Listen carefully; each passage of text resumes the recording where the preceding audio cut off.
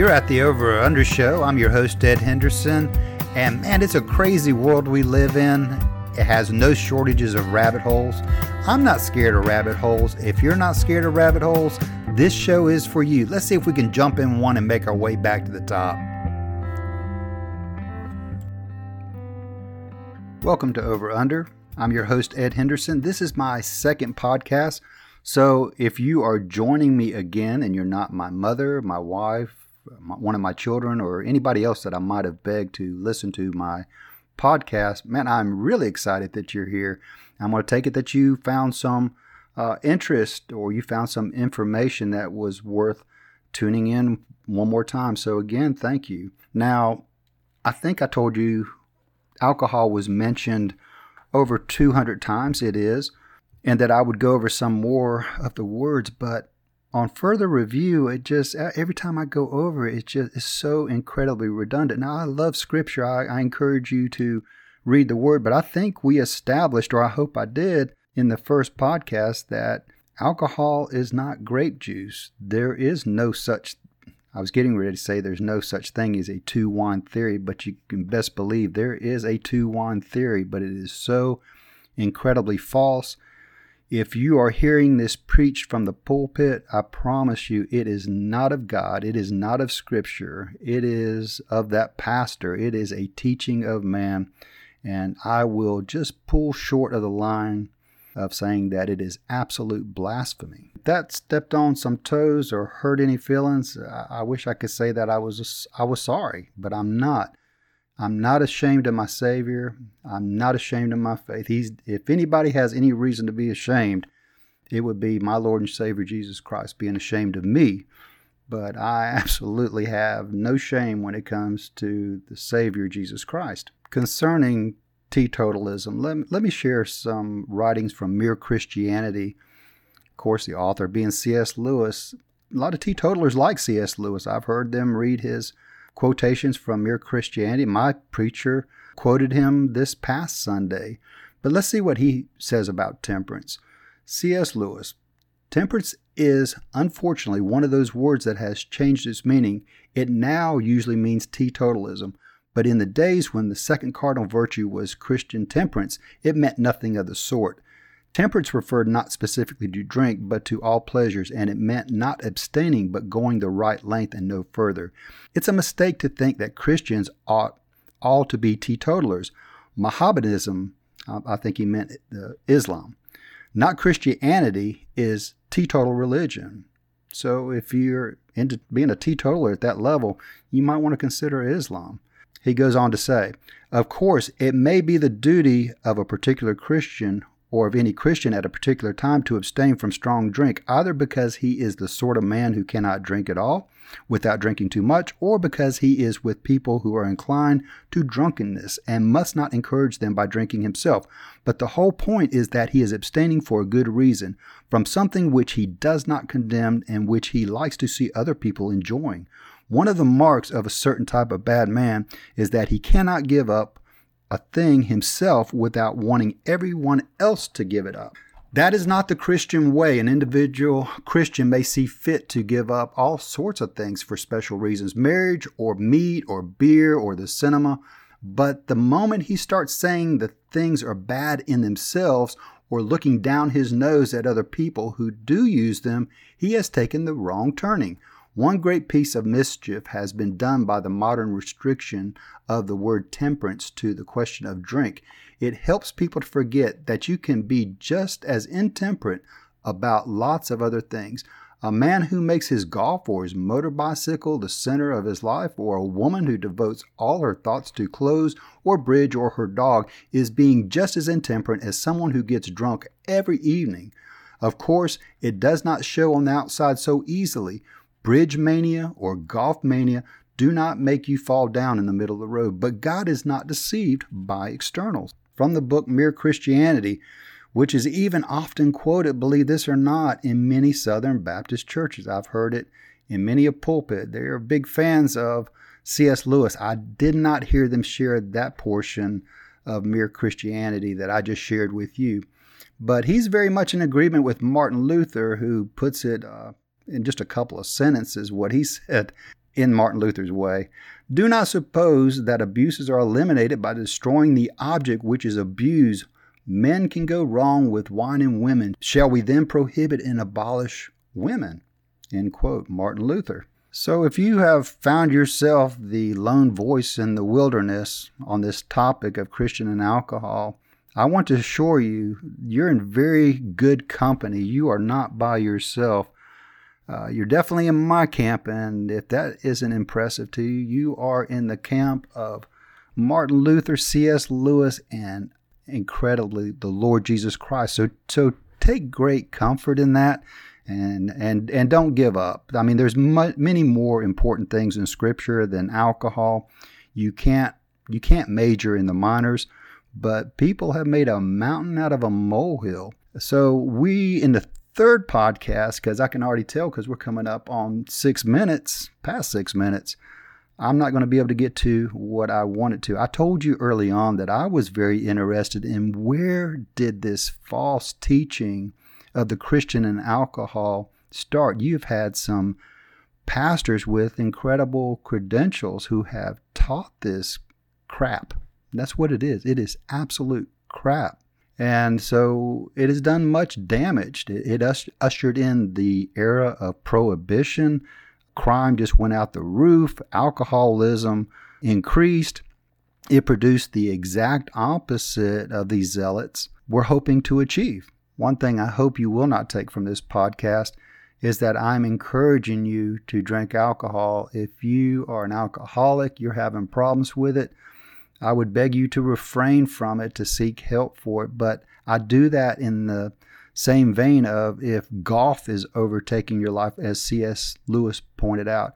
If you're spending more time in social media than you are Scripture, you're on Facebook more than you're spending time with your children, you've got a problem. That is not a temperate use of those objects as Scripture would teach you to do.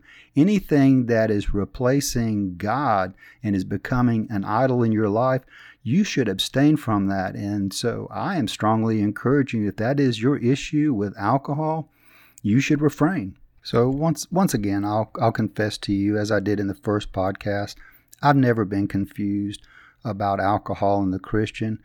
Scripture teaches that you can use it, you can abuse it. It's very straightforward. Everything you need to know about the Christian and alcohol will be found in Scripture itself. If for some reason you're still struggling with it, I will recommend one outside source. It is a book entitled God Gave Wine. It is written by a gentleman, Kenneth L. Gentry. I believe he is a Presbyterian pastor. And it is printed by Oak Down Publishers. That's OAKDOWN Publishers. That's one word. Oak Down is one word. And it's written very well. It's a very good read. It's not a very big book, but he covers this topic incredibly thoroughly. As I stated earlier, I sure hope that you got some value out of that first podcast. I am going to get around to this topic of the two wine theory, where it originated, or at least where I believe. I think I've done a pretty good job of trying to figure out exactly and pinpointing exactly where it came from. Obviously, it happened during the temperance movement. Organizations such as the British Temperance Movement, the American Temperance Society, they are ultimately responsible for this false teaching, but I will show you how they went about engineering, and it was quite a feat. They spent a considerable amount of money doing it, but that's going to be for the third podcast. I want that entire time committed to just that, the two wine theory. That's probably what I will title that third podcast. But I want to talk about the Wedding of Cana. I was watching The Chosen, which is a portrayal of Jesus Christ in his ministry here on earth, him selecting his disciples and walking amongst the people, the miracles that were performed. And I saw the Wedding of Cana. It was a very accurate portrayal of the wedding and the significance of the Wedding of Cana. I don't know that I have fully appreciated. I've heard it since I was a child, it caused me to look a little bit deeper. So I want us to look a little bit more in depth at the Wedding of Cana. But before we go back to John 2, I want to show you what an incredible calling card that Jesus Christ left at that first miraculous miracle. But we're going to start in Isaiah 25, and we're going to start reading at verse 6, and this is what it says. And in this mountain the Lord of hosts will make for all people a feast of choice pieces, a feast of wines on the lees, of fat things full of marrow, of well-refined wines on the lees. And he will destroy on this mountain the surface of the covering cast over all the people, and the veil that is spread over all the nations. He will swallow up death forever, and the Lord God will wipe away tears from all the faces. The rebuke of his people he will take away from all the earth, for the Lord has spoken. Now, a lot of people have pointed to this as being the era of the Messianic time, that Jesus Christ would actually be on the earth, that he would return. It is described as a banquet, a feast of wines on the lees, which shows that it was aged longer for color, for strength, for taste, of fat things full of marrow. It's going to be the choice pieces of meat, of well-refined wines on the lees. It says it again, it's stressing wine, and it's going to be abundant. He will destroy on this mountain the surface of the covering cast over all the people. It is sin that covers all the people, and the veil that is spread over all the nations. That's going to be me and you. We're going to be included in this. He will swallow up death forever. With his crucifixion, we are given salvation. It's in his blood that we're made holy, and gives us the way to reunite with our Christ, Lord, Savior, our God. The rebuke of his people he will take away from all the earth, all the shame, all the sin, all the bad things that have happened to you will be taken away. And it ends with, for the Lord has spoken. So the Wedding of Cana, it's a banquet, much as was described in Isaiah. And it starts off saying, on the third day there was a wedding. Two very significant things going on right there. On the third day. Do a Google search and punch up third day in the scripture and find out how many times it's mentioned. I don't even know all of them, but I will tell you this, that the water and the land was separated on the third day. God descended on Mount Sinai after the third day, after the children of Israel arrived there. Pharisees were asking for a sign from Jesus. He said, your sign will be the sign of Jonah. Jonah was in the belly of the fish for 3 days, and Jesus rose on the third day. So here we find there's a wedding on the third day. The wedding is significant in the fact of Jesus describes his relationship to the church, to his disciples, as a wedding, like the bride and the groom. That's incredibly significant. The next thing we see is in this wedding, they run out of wine. That is the crisis. We have no wine. Now, what's significant about that? The shame that would ensue on this family afterwards, and it wouldn't just be 2 weeks of people talking crap about you. It would probably be a lifetime of shame. It was a very big thing for two families to come together, and the wedding was incredibly significant as far as how that couple would be viewed, and even more importantly, the entire family would be viewed. It would be incredibly shameful to have run out of wine or food during this feast that sometimes lasted as long as 7 days. So there's a crisis here. Crisis is wine, which plays an incredibly significant role in the life of the Jew and Jesus' life. And what does Jesus do? He provides it abundantly. Just like in Isaiah, it just wasn't no wine in a box. It was the finest wine. I would go ahead and say it was the best wine that was ever drank on this earth. And yet Jesus provides for a need. In doing so, he covers their shame. You remember in Isaiah, it said that he would remember Isaiah 25 in verse 7. He said, and he will destroy on this mountain the surface of the covering cast over all people, and the veil that is spread over all the nations, referring to the sin that covers these people.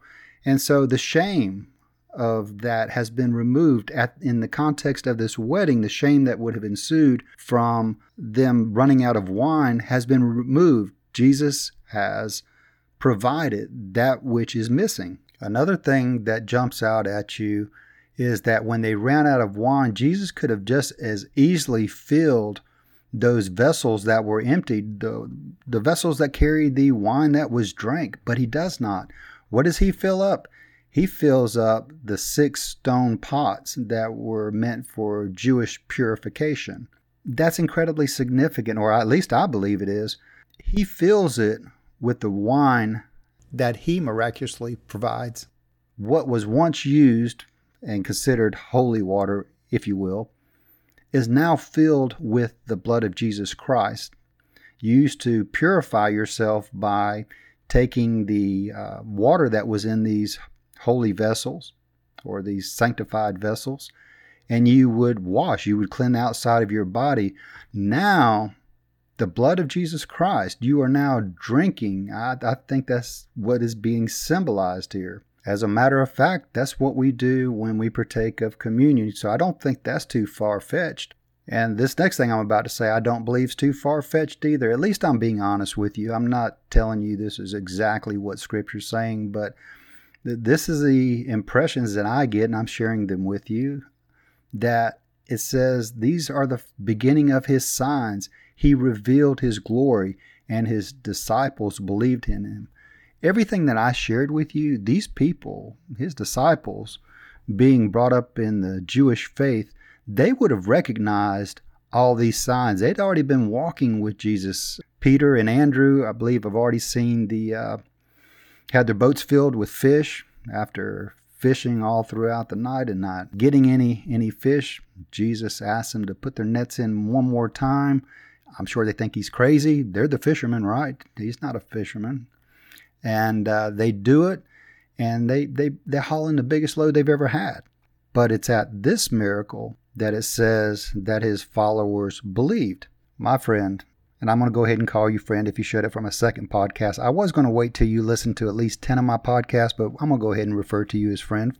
And I do. I'm serious. I'm very happy that you joined me once more. And I hope that I brought some more light on the topic of Christian and alcohol by covering a little bit more in-depthly on the Wedding of Cana. If you're focusing on alcohol in that story, you are missing the big picture. What a beautiful story of redemption, God's grace, his intervention. That would be the wrong thing to focus on. We're coming up on 20 minutes. I read somewhere that is the ideal time that a podcast should last, and I'm going to try not to run too far over.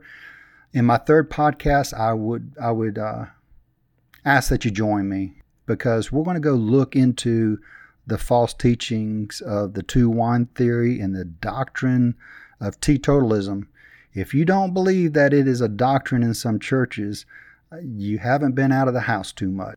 I'll go ahead and tell you I was raised as a Southern Baptist, and it is starting to wane somewhat within the Southern Baptist. It's not quite taught as Ten Commandment either more. It's starting to wane somewhat.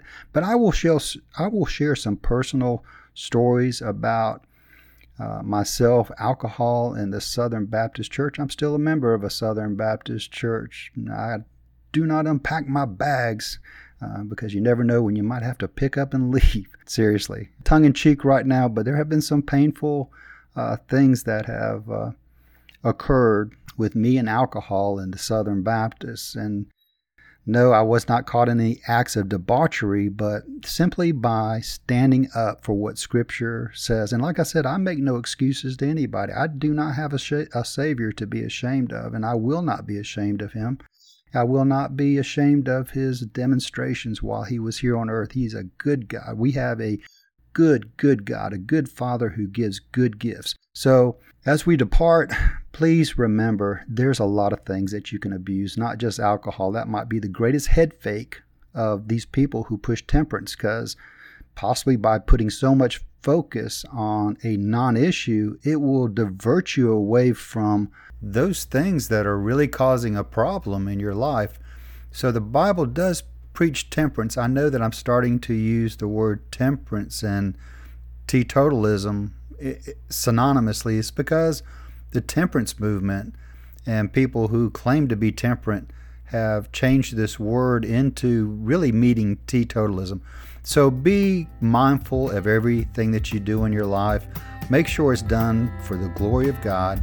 Make sure you're not abusing anything in your life to the point to where it's replacing God.